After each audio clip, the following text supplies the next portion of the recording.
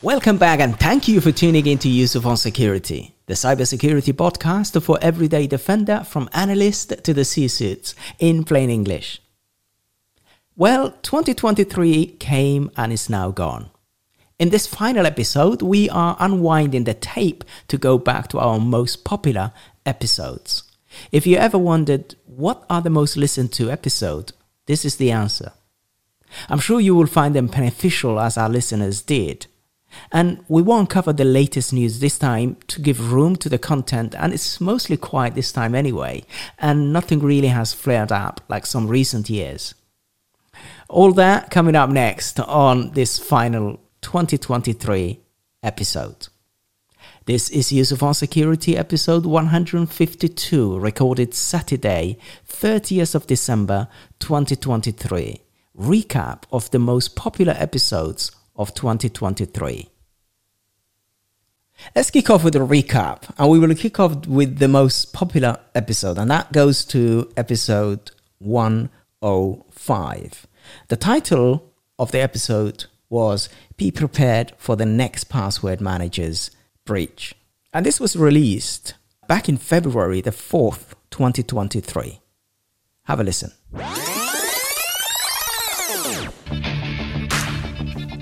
In today's modern technology and online presence, attacks are frequent and data breach are inevitable.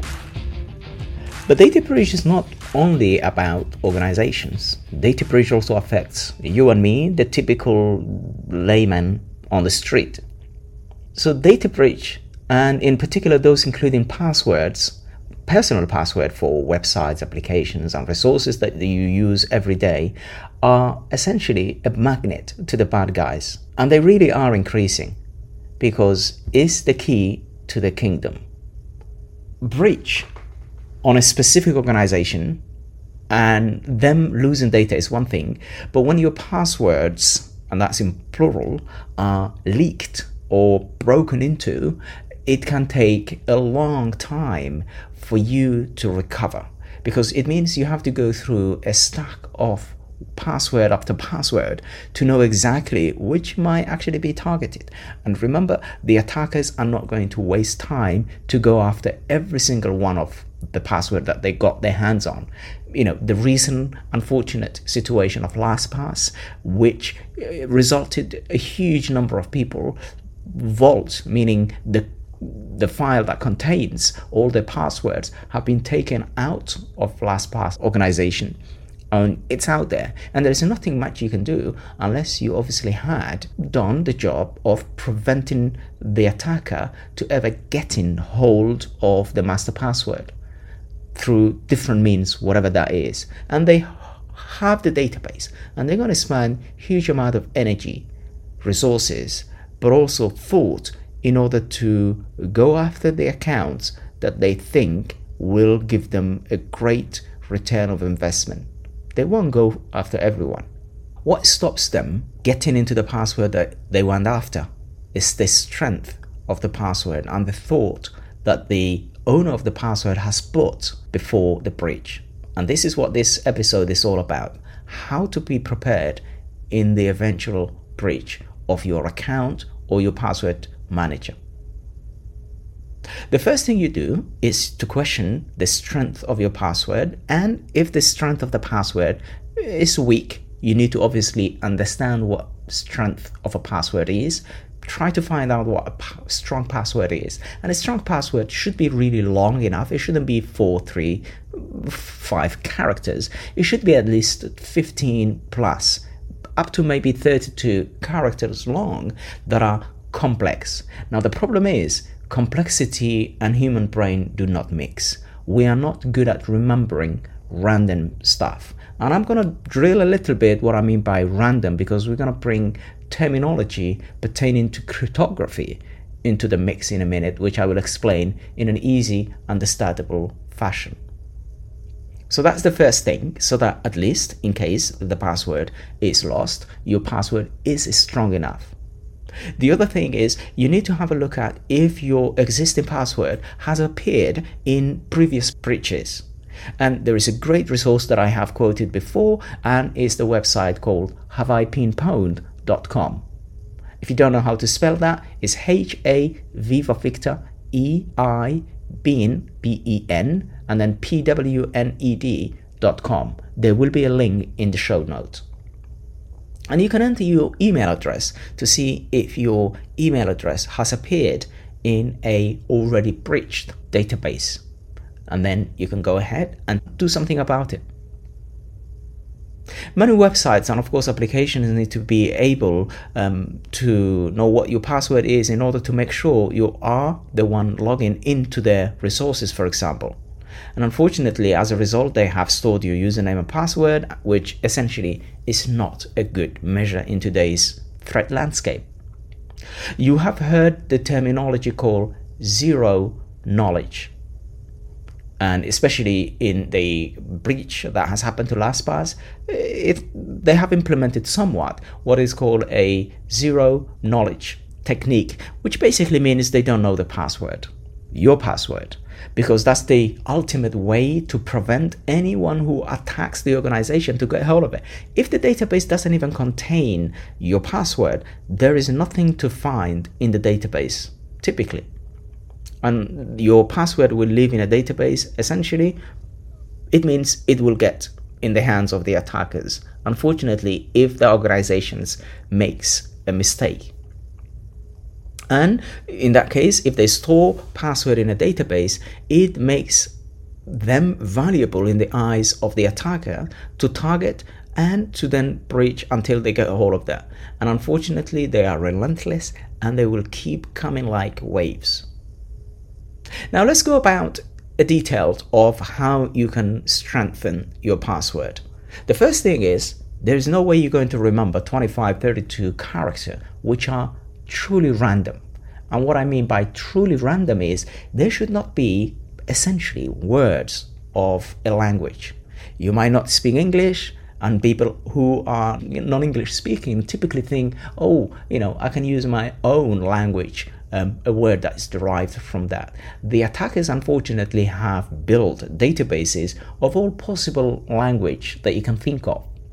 And if you're using a word that is derived from a spoken language that is modern and still in use, then it might actually be in one of those databases. So stay away from those, especially English language. Once that is done, don't make the randomness very easy to remember. That's the second step. Now, intuitionally, you will be saying, well, if you're telling me don't make it rememberable, how am I going to remember if the thing is so complex and long in the first place? And that's where you use something called Password Manager. But Password Managers can be breached. And this is what this show is about. How to be prepared in order to really make it foolproof, so that in case even you get breached and the password manager that you use is breached, then at least your password still is difficult for the attacker to reverse the technology that is being used to actually then strengthen your password. So we're going to be touching a number of technology. So the first one is hashing, and hashing is just really taking your password. For example, if you choose a password, 12345, it will produce what is called a hash. It will put through an algorithm cryptographically, which will then generate a fixed random characters, and typically they store those characters, but it's very easy to reverse. So something else has to be done, and you're not going to be using 1234. You're going to be using something very long. Regardless, the output will always be fixed, and it's a result called hash. And there's a hashing algorithm, which is a mathematically written coding that is easy to generate, but it's extremely impossible to reverse. And we say impossible in today's standard of technology, because there is nothing called impossible when it comes to technology. Everything is impossible as time goes by. Now, once that is done, it puts some protection on the list, but obviously that is not a secure means. So every hashed password in a breached database will essentially can easily be manipulated, and if the hash that is being used, and there are different hashes, it can be reversed. And SHA-1, for example, is a hash that is being proven to be weak, and these organizations do not use such thing. They use, for example, SHA-256 or others to make the hashing that they want to do on those passwords. Now, the other thing you need to obviously do is not to use the same password for various websites, which is very easy to understand, because if one of the websites is breached, all the websites that you actually used can easily be also useless to you, because the attacker, especially if you are a target, they will go after and actually log on to those websites.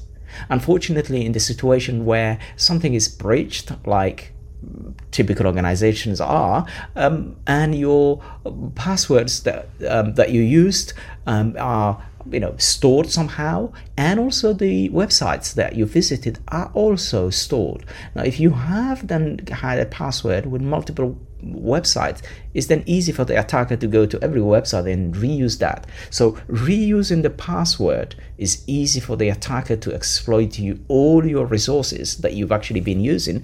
But actually, although it's easy for you to choose reuse, it should not be done, because you want the attacker to really work hard for them to breach your confidential information. So having a password manager allows you to then not to reuse password, because you're going to be generating it and you don't need to remember all the others. And typically the way password managers will work, of course, is you need to just remember and make extremely long 25 32 etc. Long password, truly random, and then you lock that one, and then thereafter, after you unlock the password manager with your super long and complex password, you let it generate the others of all the other passwords or websites to then be extremely long, and you don't need to worry about them. That's the benefit of it. So there is no need for you then to say, I want to reuse because I want to remember. You don't need to remember all the other passwords. You just need to remember the actual password that unlocks your password manager, the vault, essentially. We come now to the topic of cracking passwords and the benefit of a long. Now, uniqueness and randomness of the long password is difficult for the attackers, because it asks them to do a lot of effort. Now, effort meaning cracking. Cracking a short password can be done easily by modern computers today by simply guessing all possible combination of letters, numbers, and special characters of that length.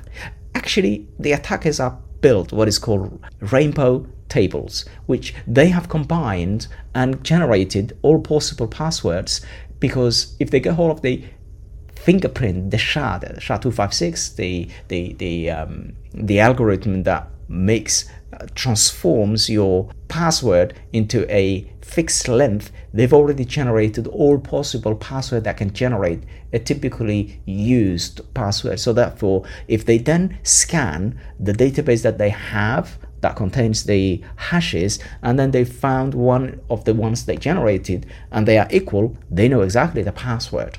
So making it random and long and unique really defeats that purpose for them to achieve what they wanted to do.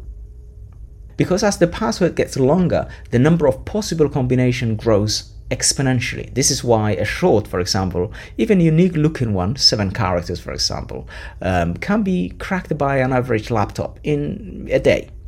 But a password that is extremely long and complex, it can take centuries, hundreds of centuries, if a machine that is very beefy to actually keep going at it. And that's why really making it long, unique, and complex, takes the bar too high for the attacker to clear. Now, the typical machines that we use, the modern machines that we use, are equipped with functions that can generate what is called randomness. Randomness is what is called entropy in cryptography, and it uses for choosing each character of a password.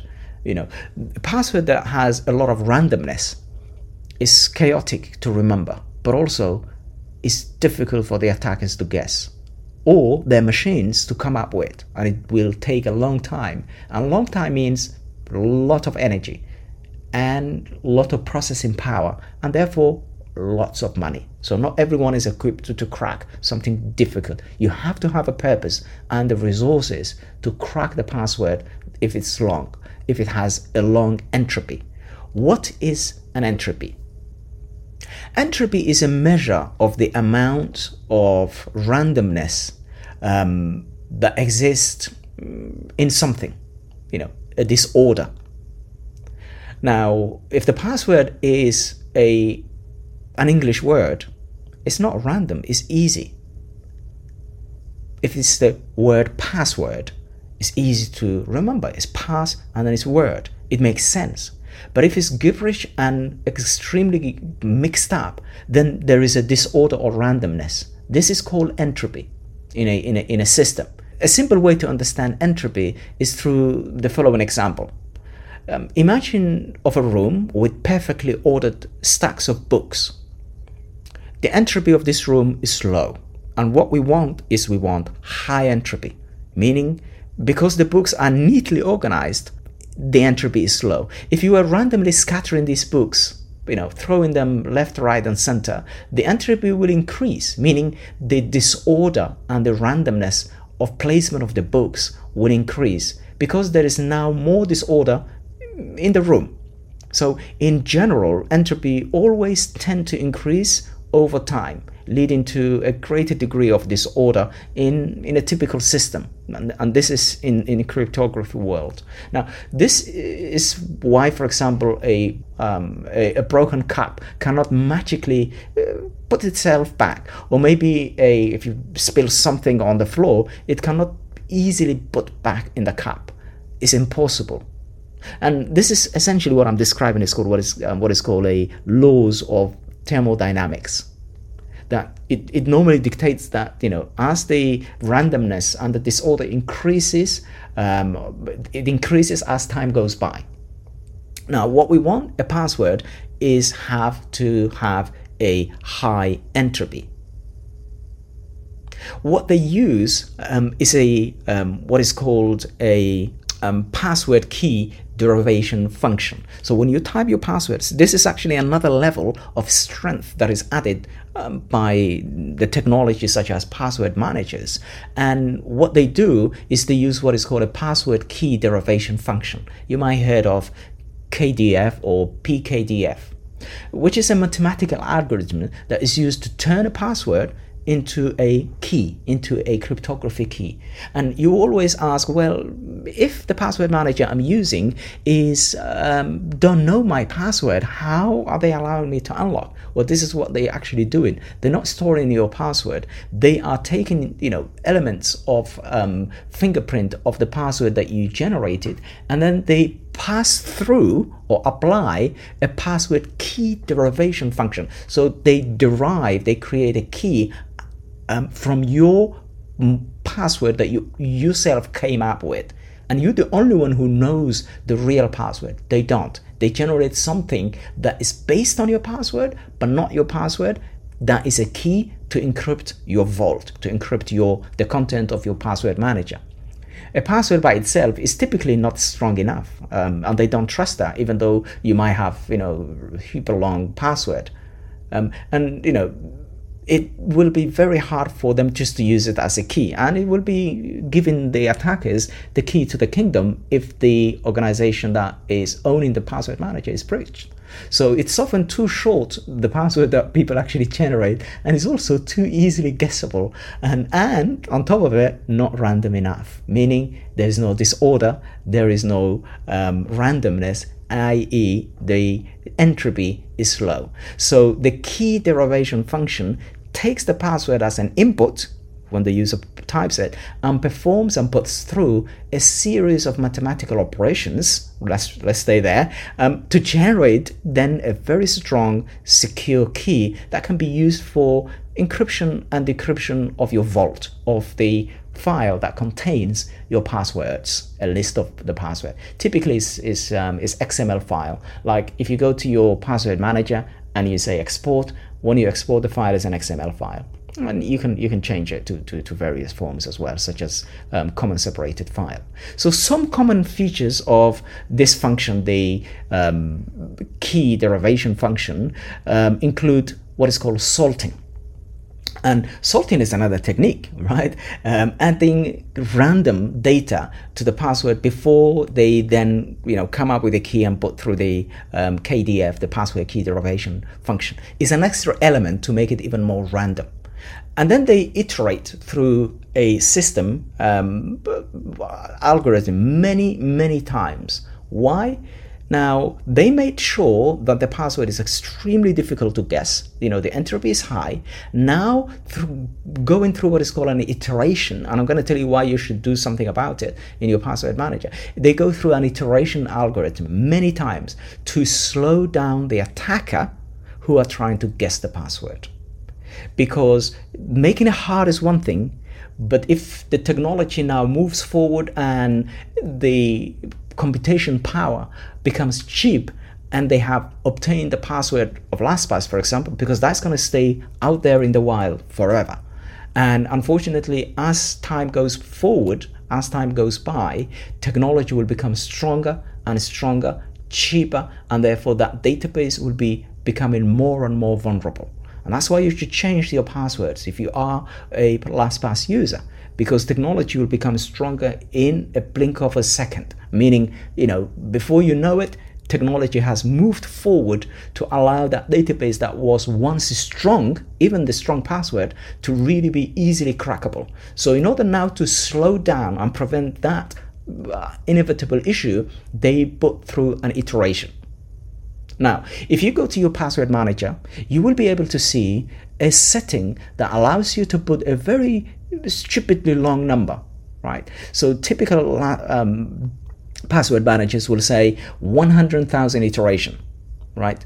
And even the password that we're talking about, LastPass, it was set, most of the users were set to 100,100 iteration to slow down in the eventual attack. And this is what LastPass has done about that. And it's helping the unfortunate situation in which we find ourselves in now, to slow those database, those files that's been stolen to be cracked by modern technology. Future doesn't look bright, because the database will always be vulnerable and becoming weaker, more and more vulnerable.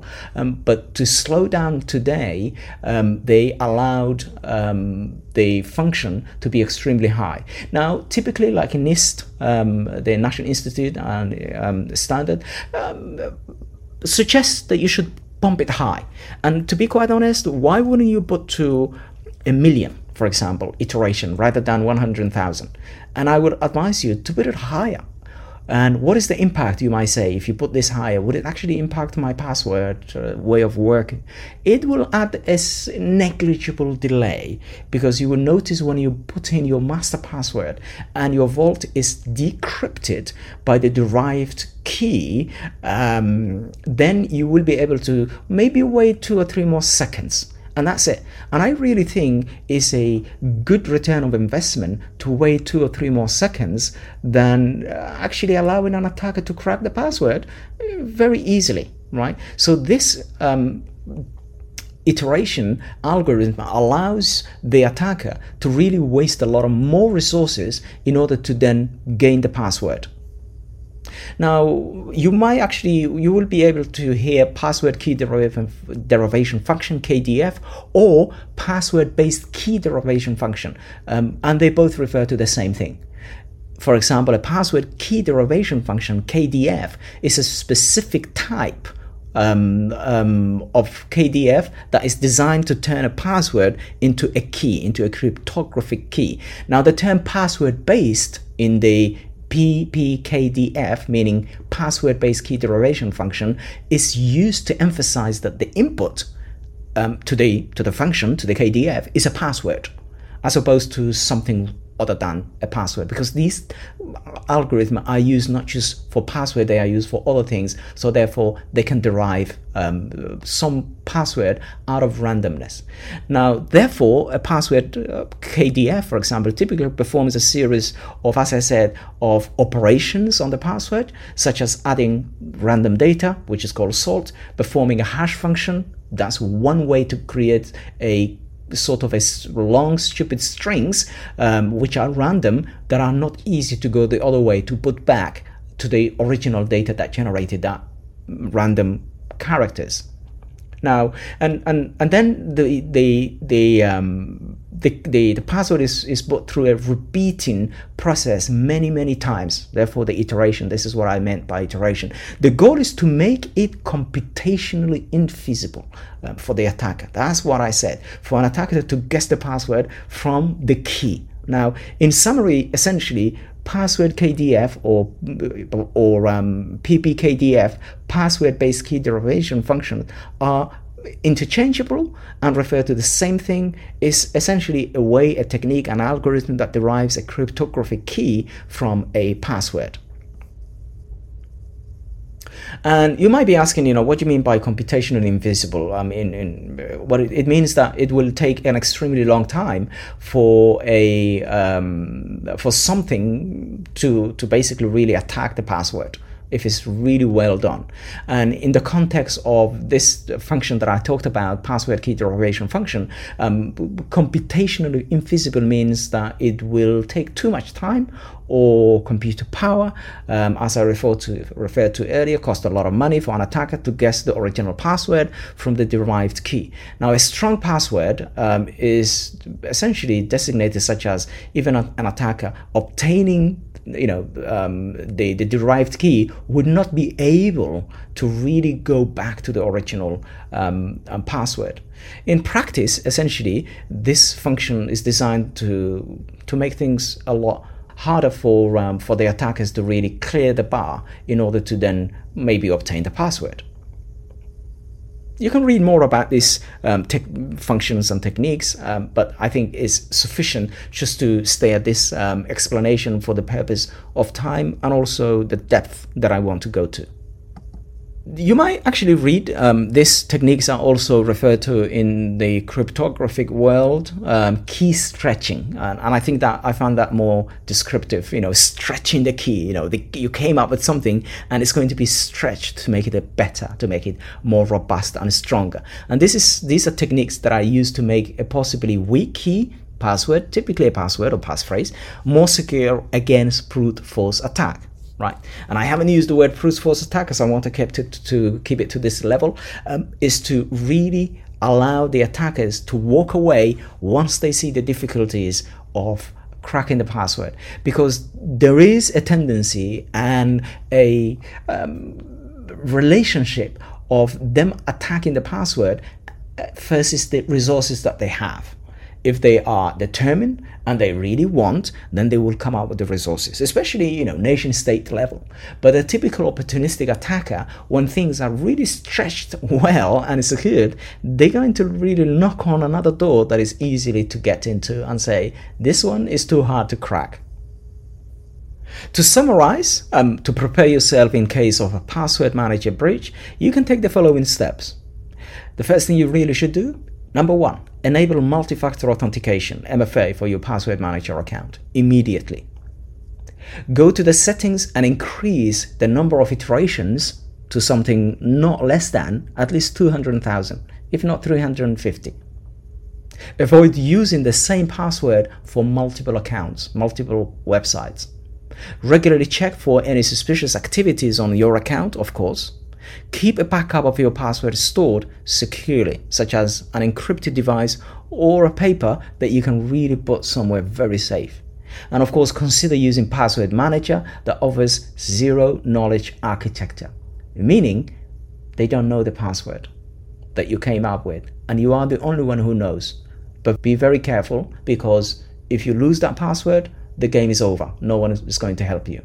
But if you are targeted or someone who's susceptible to be breached, it's better to do that and really come up with something that can actually be strong, because the tendency of you forgetting is lower than the tendency of someone breaching you, which means that the service provider cannot access your password really when you forget the password.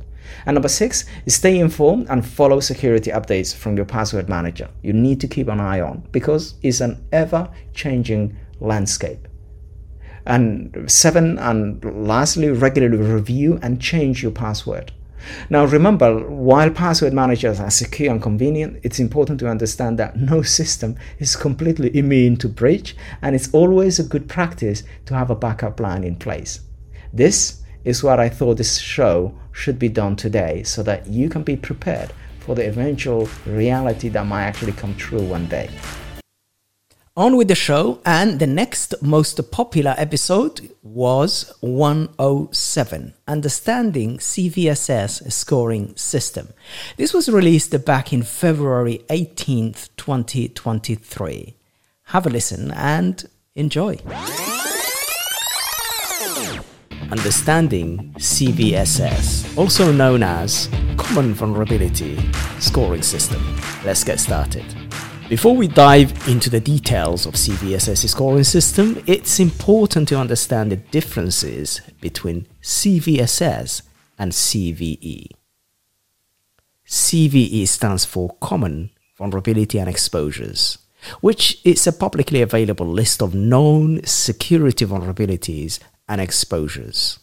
Vulnerability meaning loopholes exist in the software that can be taken advantage of.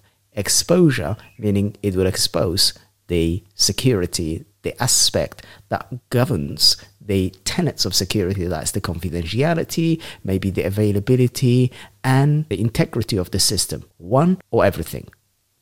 Now it's maintained, CVE that is, it's maintained by the MITRE organization, a non-profit organization that operates federally funded research and development centers. Federally funded meaning I'm referring to the US here. And CVE assigns a unique identifier called CVE ID to each vulnerability, which makes it easier to track and manage those vulnerabilities across multiple systems and applications. Those numbers typically starts with, the 3 characters CVE dash and then the year, like 2023 dash, and then a number. For example, on the 14th of February this year, that is 5 days ago, Microsoft released their second Tuesday patch that they normally push out every month. And one of the top of the list is CVE-2023, that's the year, dash 21528. And earlier on the update piece, I referred to a number of CVEs related to the vulnerability of Atlassian. So that's essentially what the CVE is. Now, in contrast, CVSS, on the other hand, is a framework for scoring and assessing the severity of vulnerability. It provides a standardized method of rating vulnerabilities, and those are based on the impact and the level of effort required to exploit them. So, how much power, resources, time are you going to throw at this in order to pull off? If something is extremely difficult to pull off, then it's a less of worry for a lot of organizations, except if you are targeted. While CVE identifies and tracks now the vulnerabilities, the CVSS assigns a scoring to each vulnerability to help companies really prioritize their response and how they need to determine the level of resources required to fix those vulnerabilities. Now, both the CVE and CVSS work together to provide a sort of a complete picture of managing security vulnerability. In this podcast, of course, we will focus on the CVSS scoring system, its components, and how it is used in practice to assess the severity of security vulnerability in general. We will also discuss how the CVE scores can be used to prioritize and manage those vulnerabilities effectively.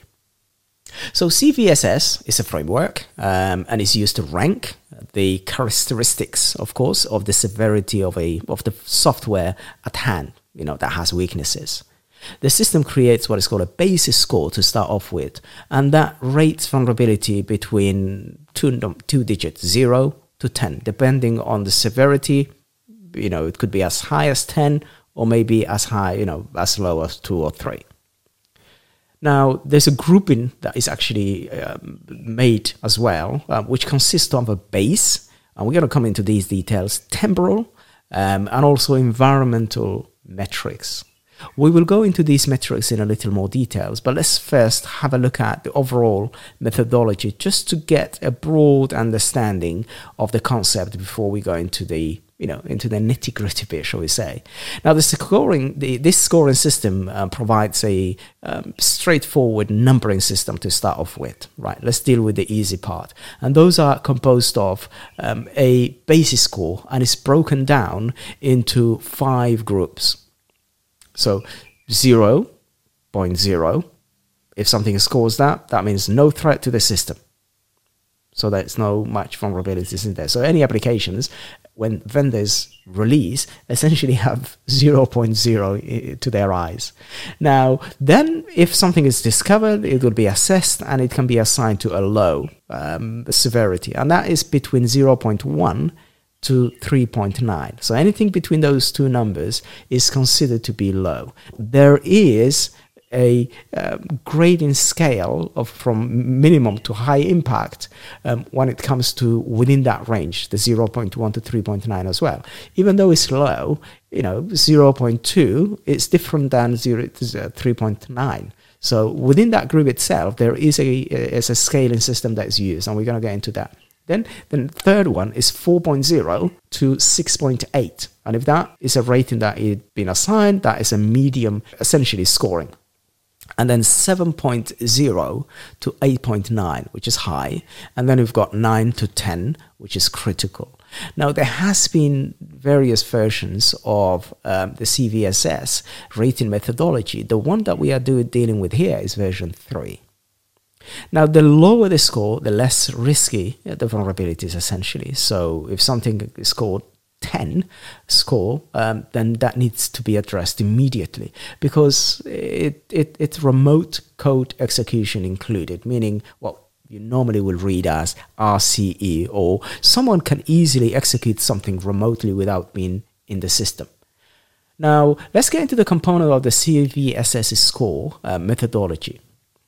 A US-based non-profit organization basically produces this, and the organization is called FIRST, so you can go to first.org, and they produce this methodology. With the latest iteration is version 3.1 to be exact. And the core metrics are the base, as I said, which can be impacted by the temporal and the environment metrics. So those themselves that I've mentioned earlier are interrelated.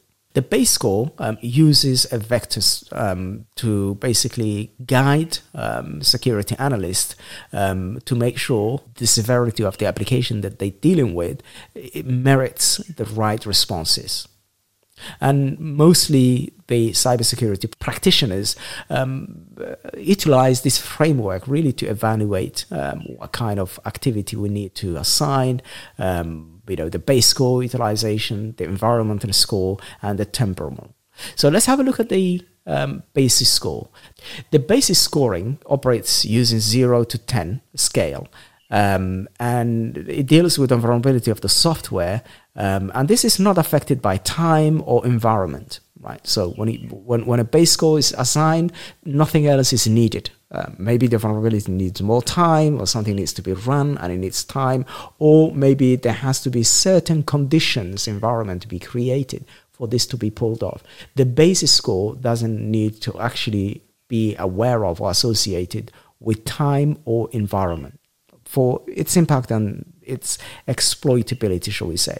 Now, understanding the underlying definition and the broader definition of this definitely then helps the practitioners to focus more on what matters most at that particular time.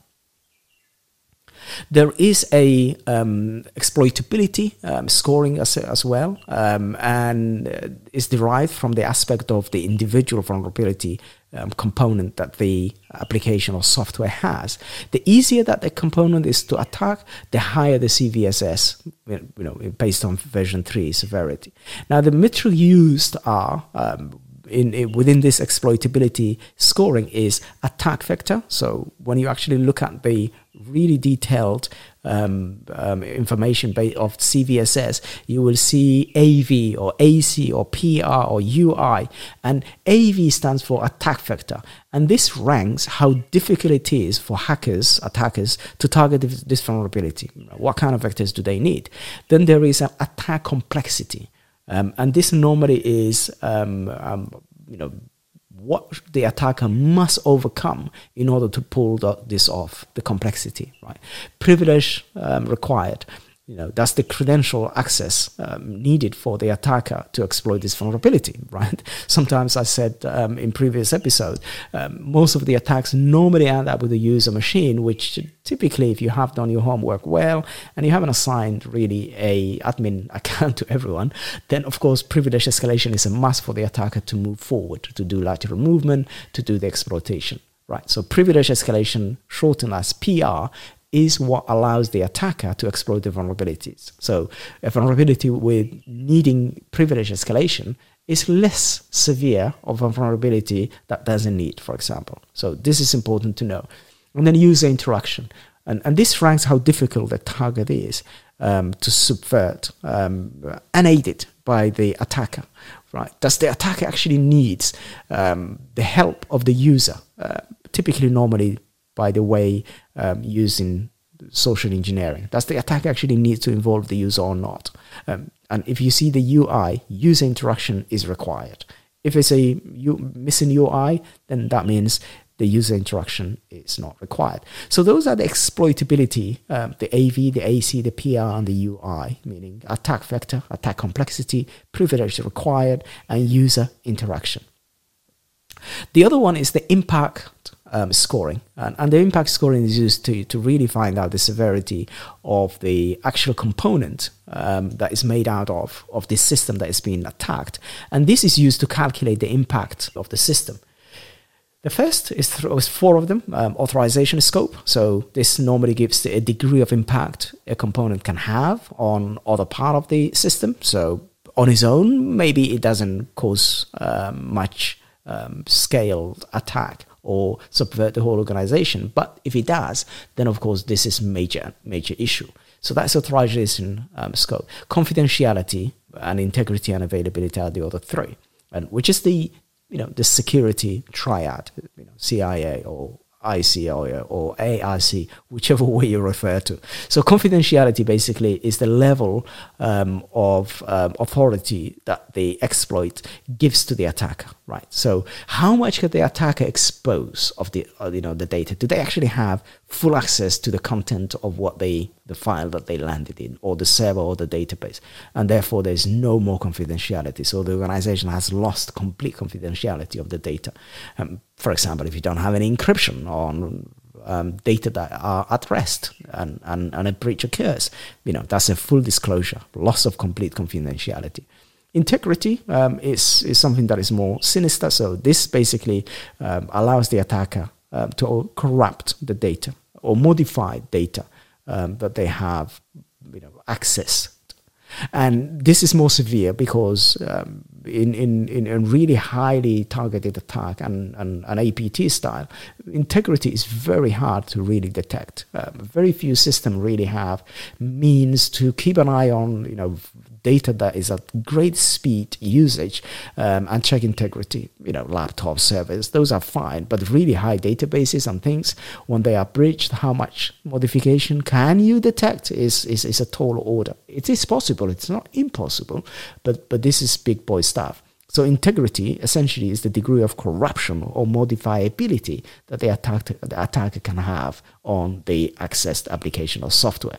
And then the last one of the security triad is the availability, right? Loss of availability, meaning DDoS, no access to the file server, to the database. So that's the impact scoring. Now, there is a difference between the base and the temporal scoring, and we're going to get into that in a minute. And CVSS essentially details information about vulnerabilities' impact on affected systems. And, companies have to learn to prioritize software vulnerability, right? Because you don't have a, infinite amount of resources. At the end of the day, the amount of vulnerability that are going out far exceeds the amount of manpower in organizations that has. You can just keep an eye on just the Microsoft Patch Tuesday and see how much vulnerability is pushed out to us every single Tuesday. And then you extrapolate that multiple application and software and different operating system, and you can see you're really fighting a tidal wave with very minimal manpower. They need, of course, to calculate the CVSS score before taking into account the environmental factors and what is actually been. And this ranking calculation, I should say, of basis score basically helps them. Now, there is a temporal score, and temporal score is the metric used to determine the base score. And this score includes and is made out of what is called exploit code maturity. And this is the likelihood that an exploit will be leveraged based on existing script found on the internet, right?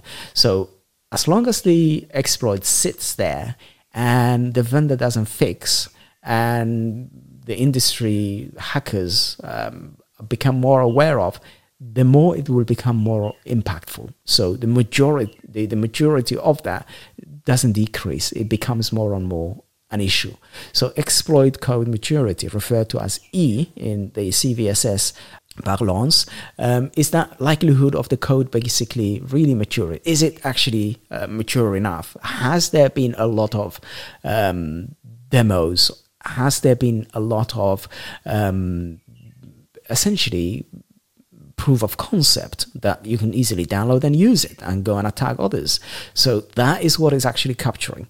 And something with maturity of high is, of course, more severe than something that it just came out and, not a lot of things have actually been done with it.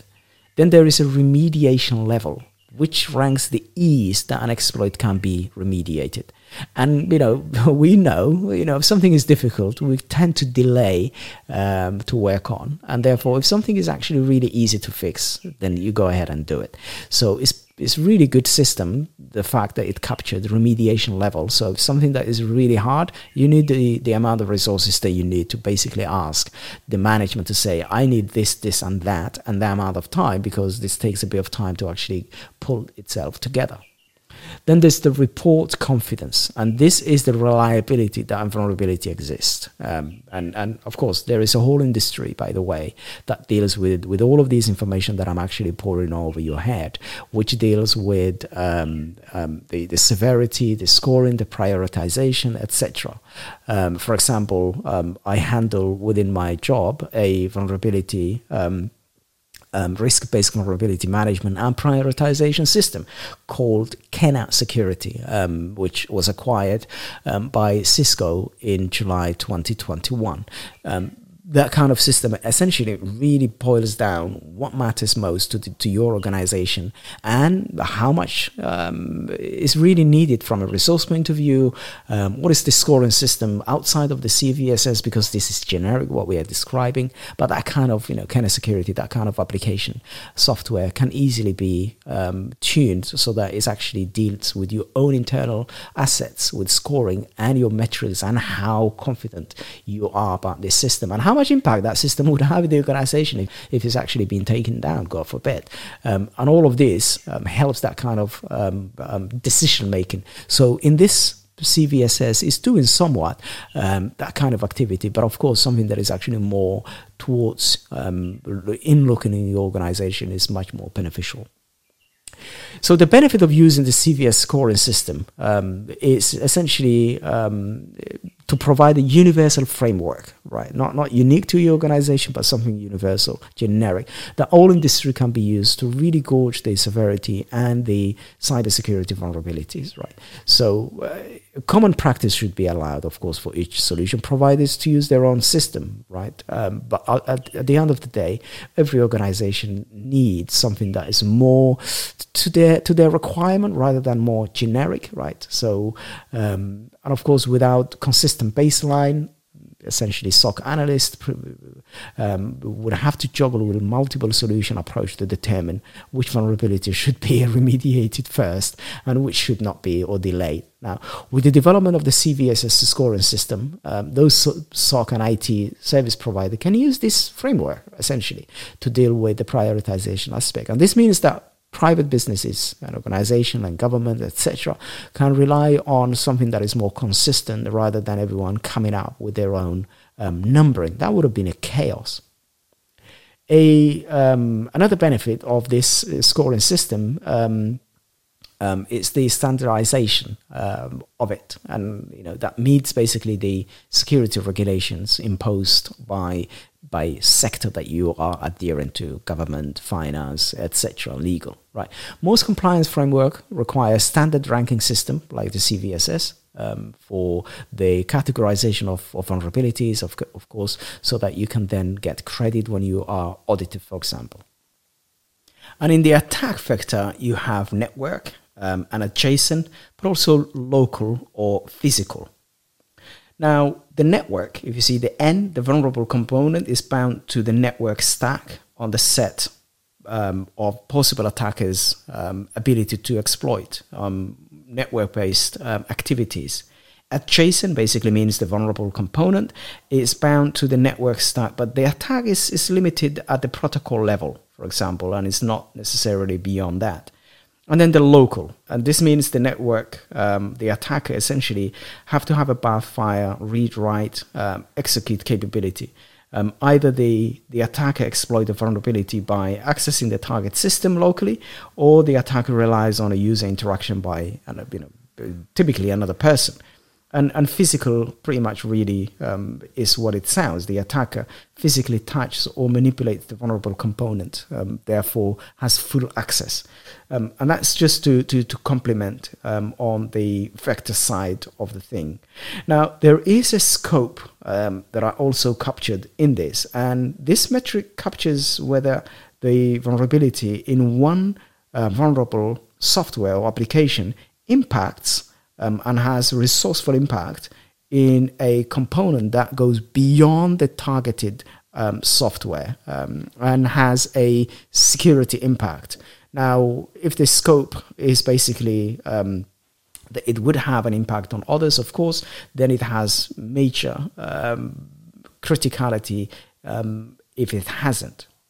For example, a database used, if I give you an example, used by a certain piece of software is, let's say, part of the application, really, because when you are doing the front end, is meaningless if it doesn't have the database, and therefore the security scope goes all the way to the database, even if the database has its own security authority, etc. And the mechanism controlling access to that database record is essentially going to be subverted by the fact that this application, which is the front end, is being compromised. And that's the issue. And if I give you another practical example that I touched on the news piece at the beginning of this show, is when we're talking about the Atlassian and Envoy. Envoy is a provider of office management services to Atlassian, and they have an app. Now, the application essentially then is developed and given to Atlassian employees, and they have login, and maybe they're using authentication via the Atlassian network, essentially referred to as SAML, and it basically allows them to use third-party app, but authenticated by the company itself, Atlassian. Then, given the need to know and permission, that employee will be able to access then the resources that has been provided by Atlassian through this app. Now, if the app is subverted and being compromised, of course, the actual resources, meaning we can refer to as maybe a database, maybe a floor plan, as it happens to be in this case, will be accessible, and therefore any other system beyond that. And there is a concatenation of all sorts of application and software organizations put together to the point not one single person can understand the whole thing, therefore will be impacted. And this scope is critical piece of parameters in the CVSS score to make sure that we need to understand how far the attacker can push, because they will push as far as possible, right? Until it breaks, or they cannot, or they think they will be discovered, they're going to keep on pushing and actually digging deep within the organization. So to put all of them together, let's have a look at one of the CVE released this month, February 14th, and is CVE-2023-21528. And that is a Microsoft SQL Server Remote Code Execution vulnerability. Now, Microsoft looks at the metrics of the basis score metrics and the temporal score metrics. For that CVE, it's called base score metrics 8 and temporal score metrics 3. Let's dive into each one of those and use essentially the information that I provided earlier. I will not use the abbreviation, but you can abbreviate it yourself, at least you've got the full name. So base score metrics first, and that's called 8 for the CVE. Attack vector, local, and that can be local exploitation. Attack complexity, low. Privilege required, low. That means it's quite severe because there's no need for much of a privilege. User interaction, none, so that's really bad. Scope, unchanged, so it doesn't actually change much if it goes beyond the targeted software. Confidentiality high, integrity high, availability high. So that means it impacts severely the security aspect of the application concern, in this case Microsoft SQL Server. And it's a remote code execution vulnerability. So confidentiality will be exposed, so they can see every content of the database, because SQL is a database, by the way. Integrity, they will be able to change it, right? With also low privilege, no required of high privilege in this case. Availability, they can really take the database offline if they wish to do so. So that's the base matrix. Temporal score matrix 3, and exploit code maturity is unproven, so they don't know yet at the time of publication, and this was 5 days ago. Remediation level, official fix. There is an official fix of the remediation. And report confidence, confirmed. So it's not really smoke and mirror. It's something that is out there that can be used. So that's an example of how you can put all of that information together to really interpret an actual CVE released for a current, highly impactful, which remote code executable vulnerability for an existing database, Microsoft SQL. Now, if you go to msrc.microsoft.com/update-guidance, you will be able to see all the CVEs that's been released on for the Microsoft operating system. Use that as an example just to really take off and understand all of this. And by the way, everything that I've explained, you will be able to go in there as well and actually click on one of the CVE. I'll make a link to this article. Head on to one of the CVE, click on it, and then scroll down on that page. And when you scroll down on that page, you will be able to see the metrics, base score, and also the temporal score. Essentially what I was actually reading out loud for this CVE 2023-21528. And the good thing is, on the Microsoft website, you don't need to actually remember all of these. You can just click on attack vector, and then it will actually explain. For example, attack vector. This metric reflects the complex by which vulnerability exploitation is possible, blah, blah, blah. I'm not going to repeat everything I said, but if you want to have a quick way of finding out, this is a page that actually really gives you a practical example, detailed write-up, but also gives you the information of what is a scope stand for, what is the integrity, what is the attack vector, etc. So that's a good resources to have handy. I think that's a lot of information to take in one shot. Maybe we will come back to this topic at a later stage, but for now, let's just summarize. CVSS is composed of 3 groups, basically. It's broken down into 3, a base, a temporal, and an environmental.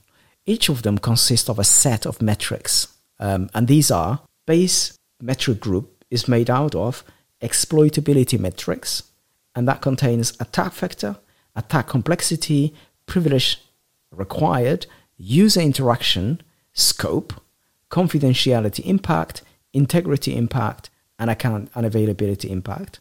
Now, the exploitability metrics is different than the confidentiality, integrity, and availability. The confidentiality, integrity, and availability, which I was referring to the CIA triad or security triad, is referred to the impact metrics here.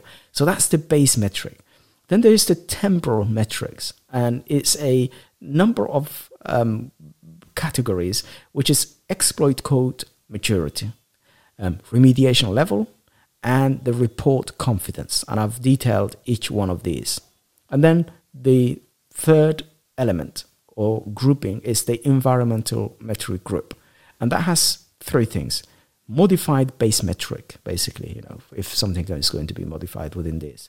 And then the confidentiality requirement, the integrity requirement, and the availability requirement within that.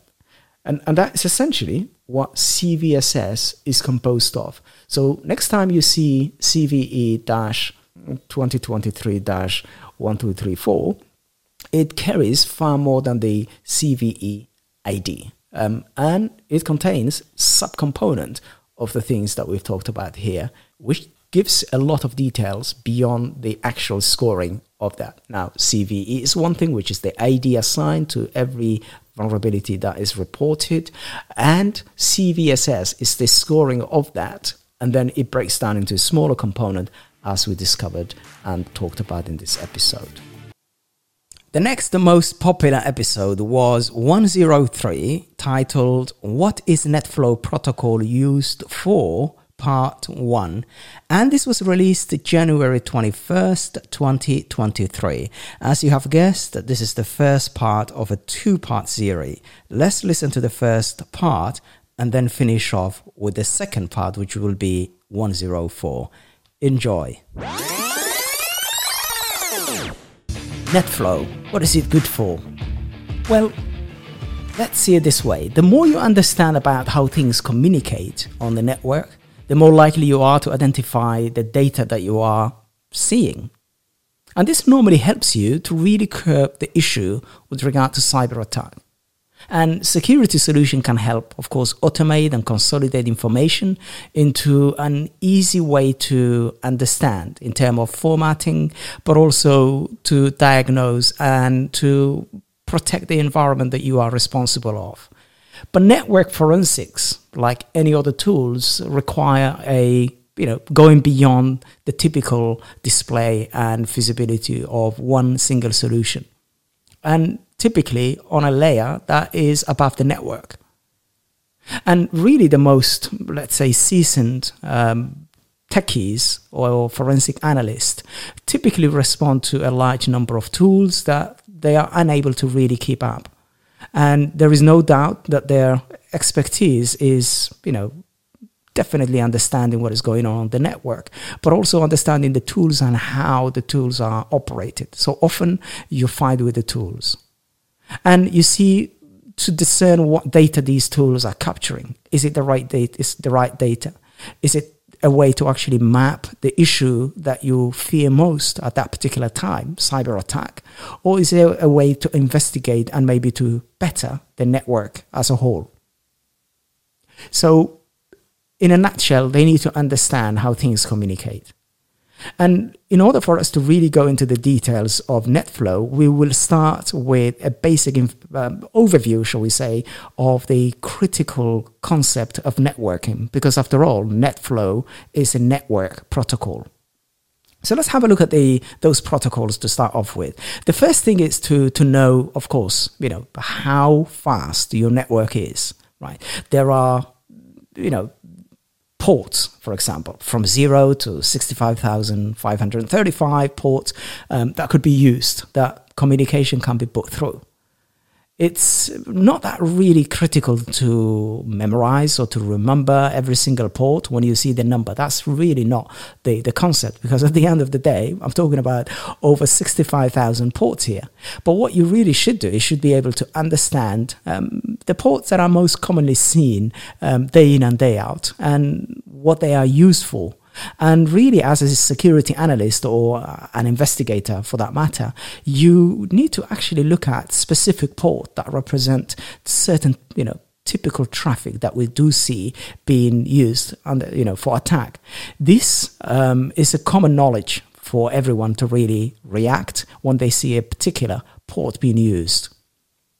And to help you, reduce that number of ports and the scope for which ports to memorize, there are around, 1,024 of those 65,000 ports, for example, and they are known for well-known ports that communications typically go through. And those are reserved for commonly utilized applications. And even within those 1,024, you have probably around 25 to 50 ports associated with typically, applications that are seen in the industry and certainly in enterprise at large. And therefore, really, is understand. It goes without saying to understand, and to know those applications. You don't have to really memorize all of them, but at least you should have a fake idea when you look at the particular well-known ports that you should be able to pinpoint those. And the protocol that are used are typically transport layer protocols, such as the TCP. Right, transmission control protocol, or maybe user datagram protocol, UDP. Because we're talking about network here, so those are the tip of the spear that we need to actually keep an eye on. And the following are a general list of the top, let's say, ports that you definitely see mostly. Right, you see port 21, file transfer protocol. FTP, right? 22, secure shell. So you should be able to know that. 23, telnet, or remotely log on to an application or a service. And the well-known SMTP, 25, simple mail transfer protocol. The DNS, the domain name service or system, 53. And of course, 80, the unprotected hypertext transfer protocol, used greatly here, absolutely, but in a secure fashion these days. And the old POP3 110, port 110 post office protocol known, and network news transfer protocol, definitely not much used for relics and people who want to, go about nostalgia. 119, not really needed at all. You do need this one. NTP, network time protocol, 123 that is.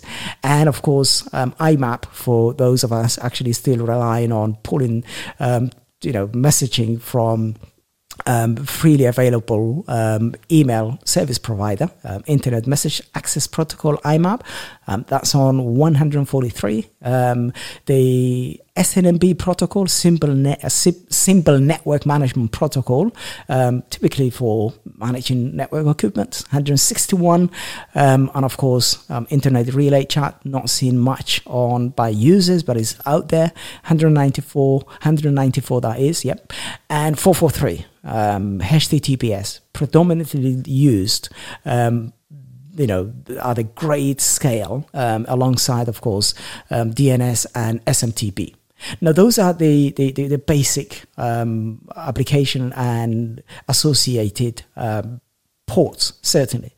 And also, I think before we go into the NetFlow, let's have a look at some tools really that are typically used where people at large, 90+% rely on. And every network is different, of course, but most have a common set of applications, shall we say, from typically known leading vendors. And those are designed to catch, of course, the type of reporting they could provide and where they see and they sit in the cybersecurity attacks. And this technology, for example, could be any technology, IPS, firewalls, etc. But those technology can be physical right? They can come in as a, they come as an appliance, or it can be virtual appliance, meaning that software or a virtualized application is utilized. And nowadays, more and more, of course, is the cloud. And that means they are a service that you normally purchase and a vendor enables for you for a set of cost on a yearly, bi-yearly, 3-yearly, whatever basis. Typically, physical appliances, because we're talking about networking and visibility, offer the ability to really give a lot of performance. And this means they are viewing a copy of the traffic in terms of the visibility on the network traffic. And the advantage of looking at a passive, let's say, traffic that is not flowing, like when they tap, when they take a copy, not passing through directly through the appliance, but actually taking a copy, and that's called tapping, is that it reduces interruption of network communication. And these equipments, of course, if they do sit in between the communication, then they are susceptible to bring everything down should they actually go out of service. And therefore, looking at the traffic path moving across the network has to be decided with great attention. Now, deploying security tools in a sort of a out of bound or passive, as it's called, fashion means traffic is seen off a copy of that traffic, or they call it tap, essentially. And the traffic is not interfered with, and the appliance that is doing it just captures copies of traffic from those locations that they've been provided with. In contrary, inline deployment are also limited because they have a lot of performance issues, so that you can actually monitor things live, and that's the benefit. But unfortunately, the performance, because it's the old way of doing, if you remember the Unified Threat Management, UTMs, where typically SSL offloading was done so that you can see encrypted traffic. When people really realized, encrypted traffic is really commandeered badly by the cyber attackers, the first reaction was enabling either a dedicated gateway or a sort of a multi-layer services enabled under one chassis, also known UTMs, to decrypt the HTTPS traffic, and then inspect, scan, and then basically re-encrypt, and then send it off on its way to the downstream users. And that typically, provides good visibility, but mostly this is becoming an Achilles heel because performance is going to be quite a lot, and not everyone is going to afford, a beefy machine that can actually sit in line and really go with this decryption at the breakneck speed.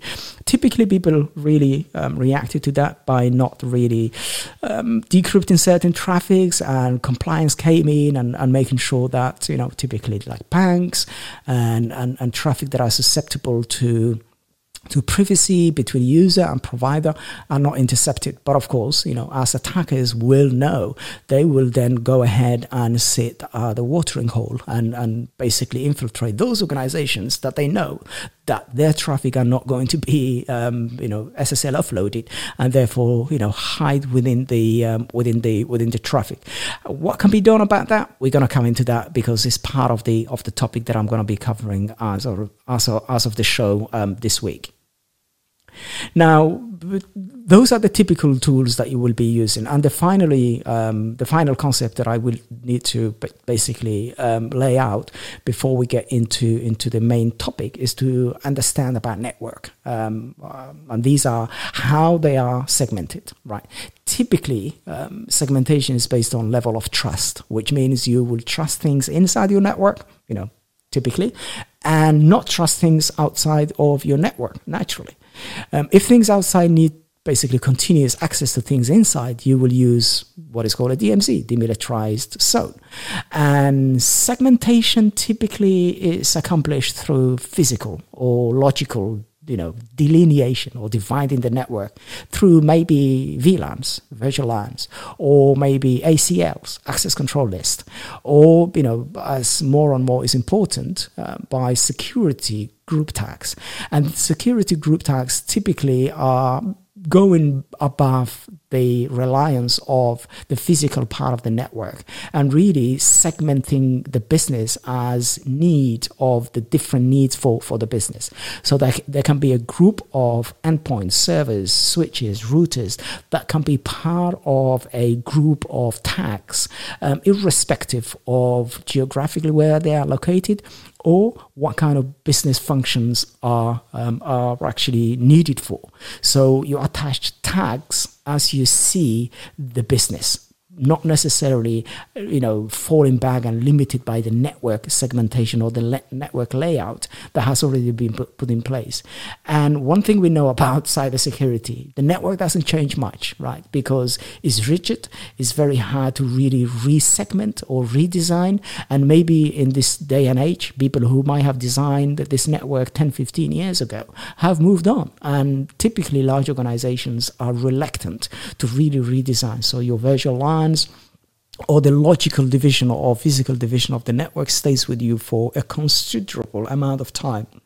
Whereas group tags alleviates that sort of a rigidity out of the network segmentation and assign tags as the business moves and evolves, and therefore it keeps pace with the need of developing the security posture of the organization, the business need, and also, of course, reaction to an event that actually needs to be dealt with. So, you can be physical, maybe logical, like VLANs, or access control, or nowadays SGT rather, security group tags. Now, the tools that are typically used for network and visibility are, of course, the firewall can provide some of those. It can be an IDS, intrusion detection and prevention systems, of course, content filters, and of course, network access control. And these are really the typical, good old way, still reliable way to look at the network in terms of protocols and actually look at the traffic and use the traffic as a way to prevent attacks and to see attacks and to provide visibility. And if I open a window here, I have done a show about the network visibility. You can go back to that show. It wasn't too long ago, but certainly you can actually have a look. And the show number is number 85, Turn Your Network into a Sensor. It's worth having a look at that episode. Now, the next thing, of course, is one of those tools is the packet capture. And as an analyst, an investigator, or a security guru, technically you will spend most of your time looking at events that are basically either occurring live or maybe have occurred, and therefore so that you can identify attacks as they happen, maybe even live. And forensics tend to be a sort of a reactive activity. So part of the job of a security analyst is really is to just stitch together what may have happened in the past. And one of those tools that are inevitable is capturing the event from the past. One way to do this is to capture the network traffic associated with the event, and therefore, the packet capture. But of course, this needs a great deal of resources, right? Because capturing the network traffic associated with an event means you have to have the robustness of the equipment to do it so. Avoid and really put and thread carefully, I should say, not to slow down the network. For example, an IPS will likely tell you when an attack has happened, and it will tell you what exactly were involved. Maybe the upstream, or if it's within the network, the different part of your network machines. The end, the target, the victim, etc. But it will not be able to see all the details of the event, right? So seeing the event can be useful for a typical investigation, and that's why some organizations need to place a tap into the network so that you capture the whole traffic. So you can deploy a capture tool, maybe on different segment of the network, and that normally comes with a lot of difficulties and inflexibility sometimes, let alone the needed equipment cost and the robustness, etc. Now, NetFlow Now, NetFlow is a protocol to alleviate all of that, and it's a both, of course, NetFlow and packet capture, I should say first, so that I can contrast, are method to record network traffic. For looking at it at a later stage, right? To provide maybe alarming to the teams, and maintaining packet capture typically has a higher cost in comparison to NetFlow, but it provides more details. Some organizations, some businesses require, especially definitely large organizations, they require packet level details to maybe due to compliance or maybe some regulations that they fall under. And this includes basically storing that data for a minimum period of time, right? Maybe 6 months, maybe 18 months, maybe sometimes 3 years, and so on. It depends on the criticality of the compliance requirement. And compliance and costs are just some of the factors really to consider when choosing, which approach is good for you. Right.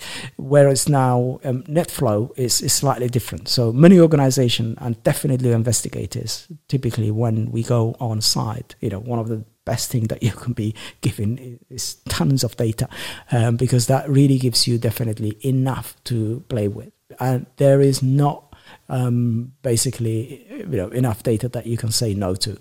Every data that you can be given is really a luxury. So many typical analysts ask if there is a detailed recording of the event, which then means a packet capture at most. But we know packet capture normally is, comes with the issues that I defined earlier, and it's the most absolute method to view what took place during an event. And it's not cheap, but it's the best. Now, what is then essentially the more agile, the more sleek, if I call it that way, less cost effective, here comes NetFlow, is one technology that is definitely gaining popularity for visibility and monitoring internal networks, for threat, essentially, investigation and visibility. And it stands for network flow, network flow. And it's a type of monitoring, right? Many tools support NetFlow, but many network collectors only focus on the network trend. Where does NetFlow come from? And of course, that question will be answered in part 2, which was released January 28, 2023, episode 104, What is NetFlow protocol used for? Part 2. Enjoy.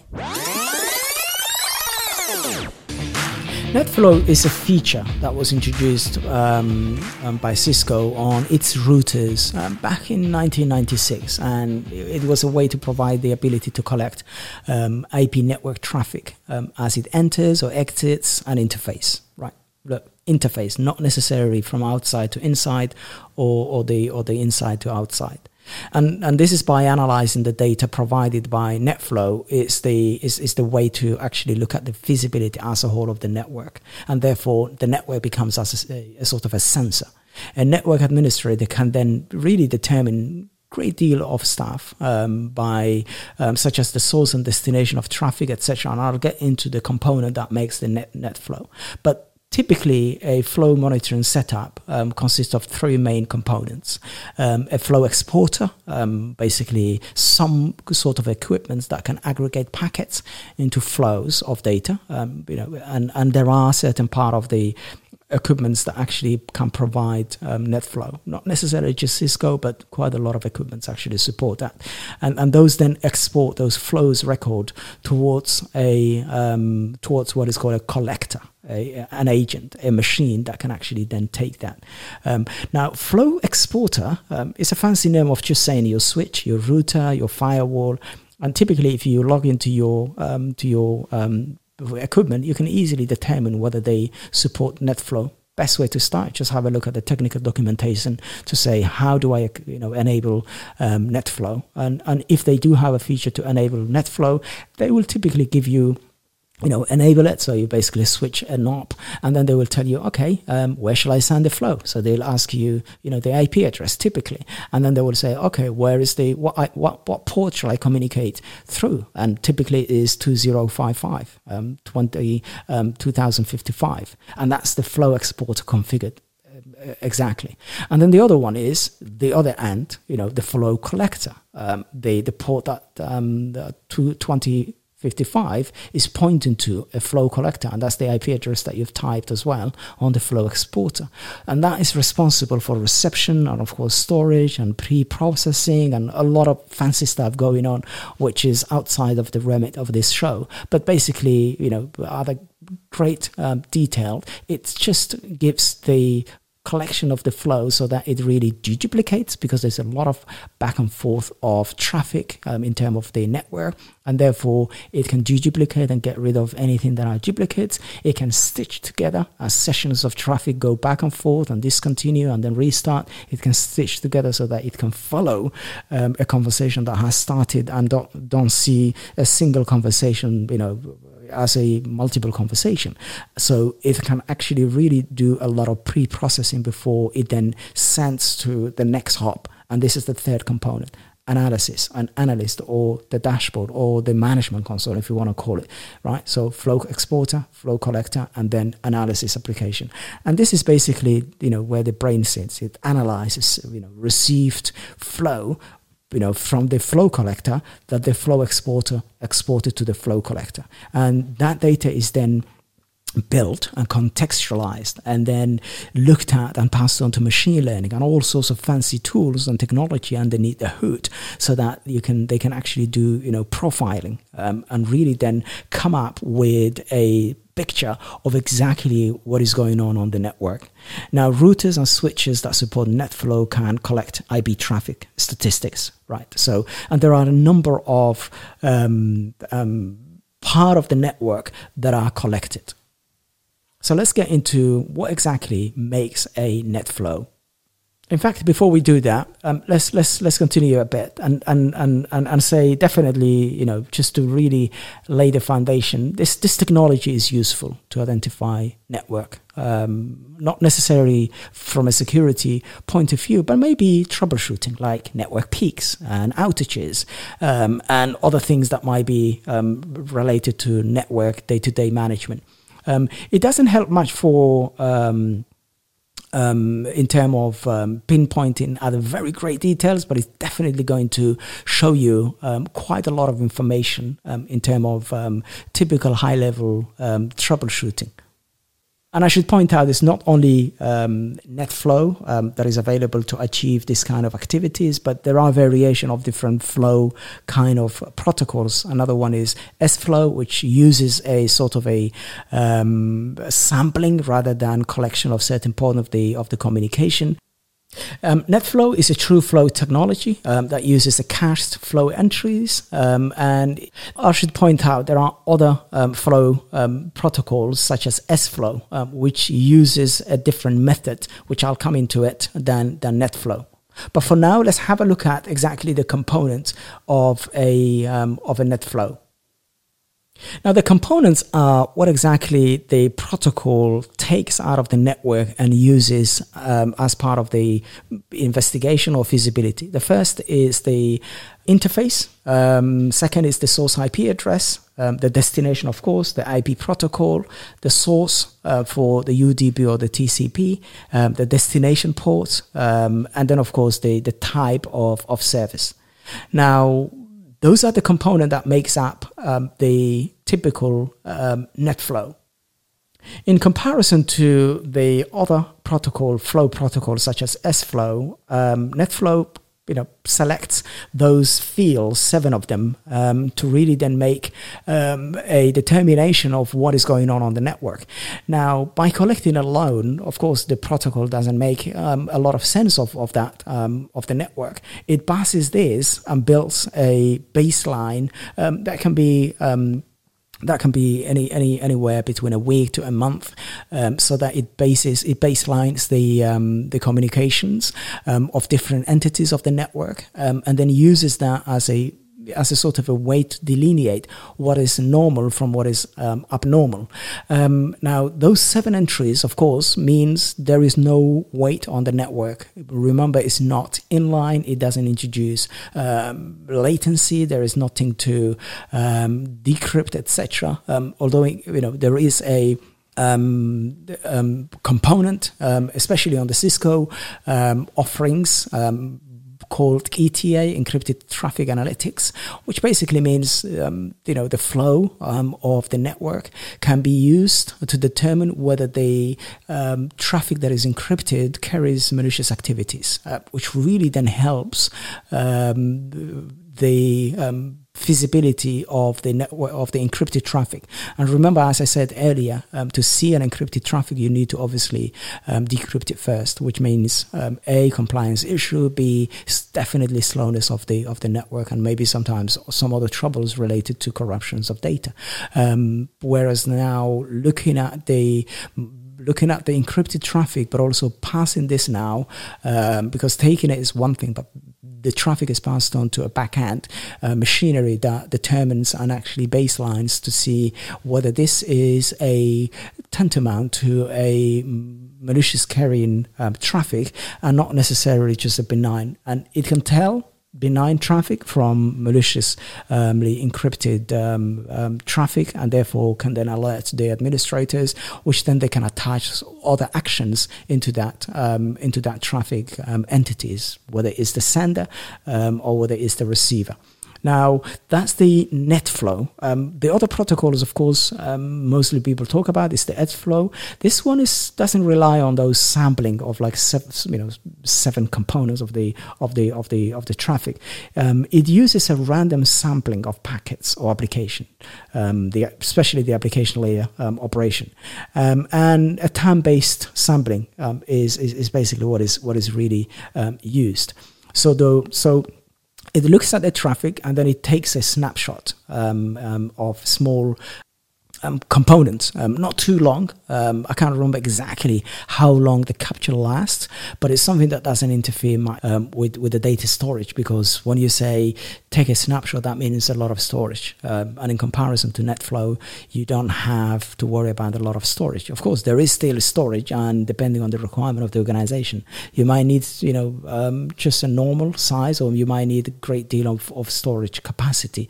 But certainly the SFlow and the random sampling takes up packets, which then obviously not necessarily taps or the span mirror ports, but it's certainly a lot more than the typical NetFlow. Another flow option to be familiar with while we talk about NetFlow is the IPFlow information export, or it's called IPFix protocol. This is not from Cisco, it's from the IETF, and it was proposed as standard as part of the, obviously at the time of NetFlow version 9. Now, the forensic value from NetFlow tools is to be able to really then quickly allow you to investigate the network that has that you've enabled NetFlow on. And really this means, of course, any routers, switches, wireless access point, typically all the Cisco equipments, really, virtual servers and so on that have flow enable are essentially security checkpoints, right?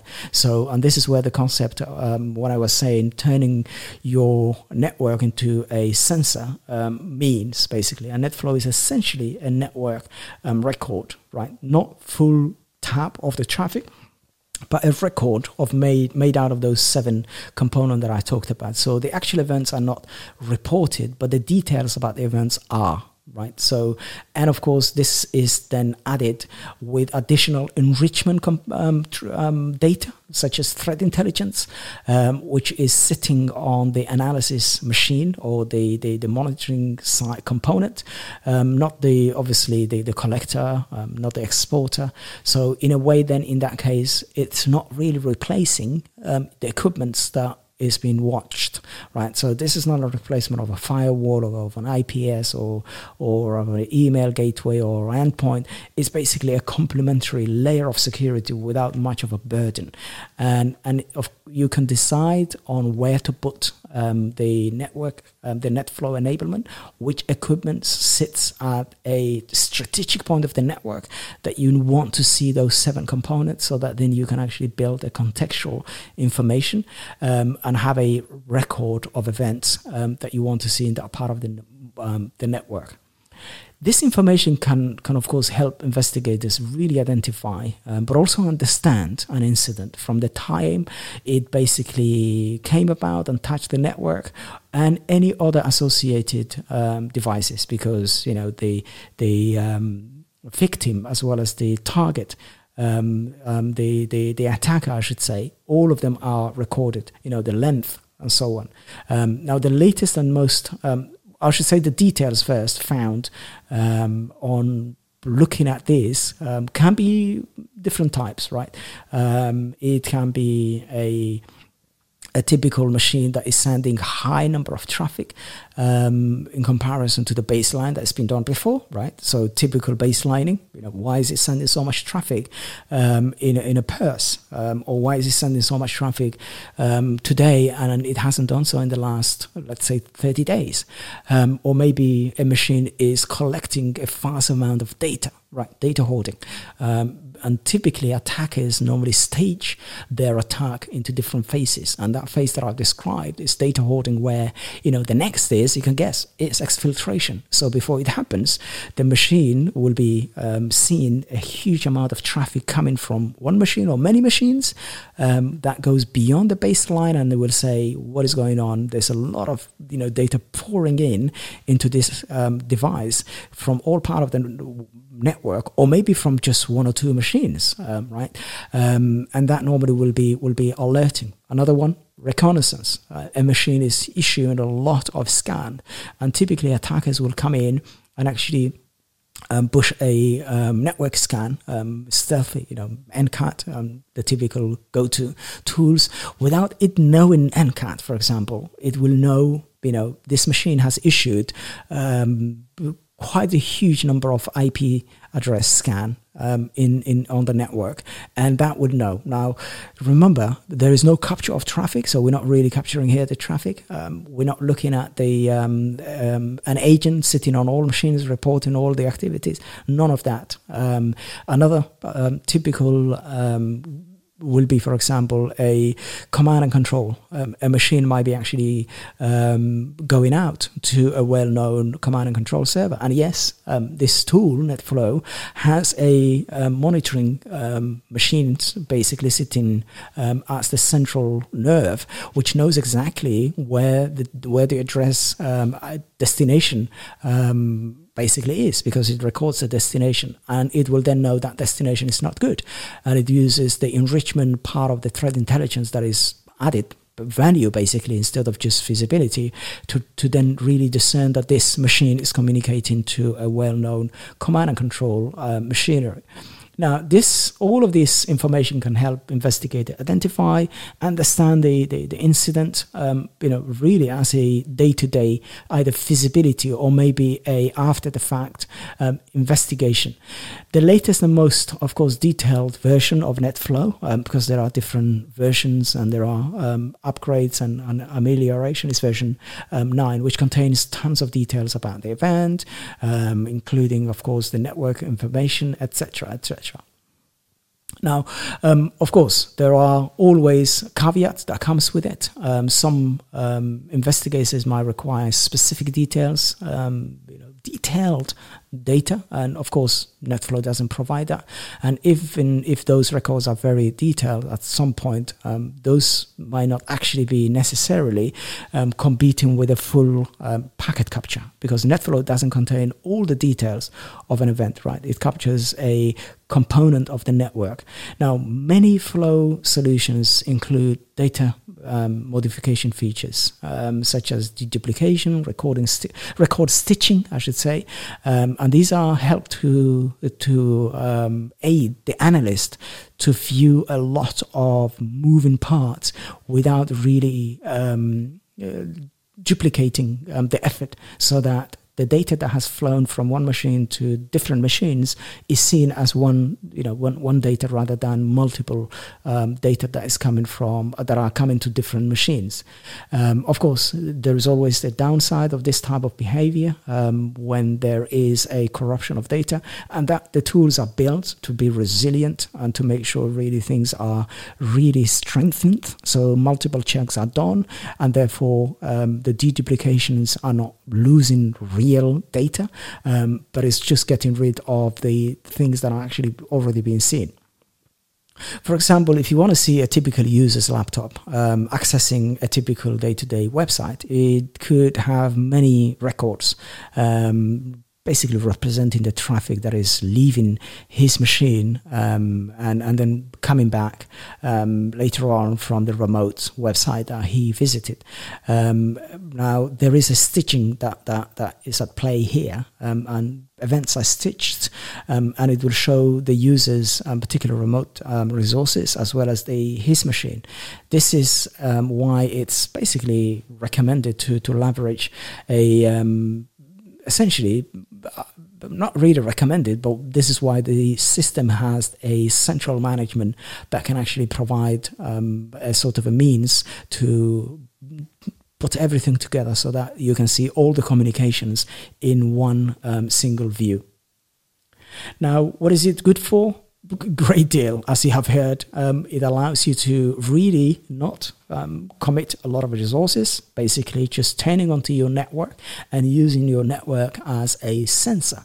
It doesn't actually then interrupt or slow down the network. It doesn't impact on compliance, etc., because there's nothing really revealed in terms of the data of the traffic other than what you already have on the flow, on the protocol, and it doesn't certainly sort of sit in between, and that makes it a lot easier for you just to use this tool as a sort of a sideline that can actually watch and receives data.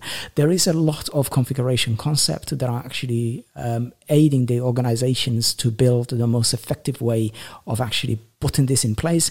But but the start is checking whether your existing switches, routers are equipped with the NetFlow capability of exporting to another machine, which is basically a collector. And what do you get? Well, you get it from a vendor. You definitely get a collector, and you get the management, which is the central nerve. And those at minimum can constitute a NetFlow enabled network. So you'll have your existing tools that should support S-Flow or NetFlow. There are JFlow and others. On all of those, of course, it depends on what vendor you buy this from.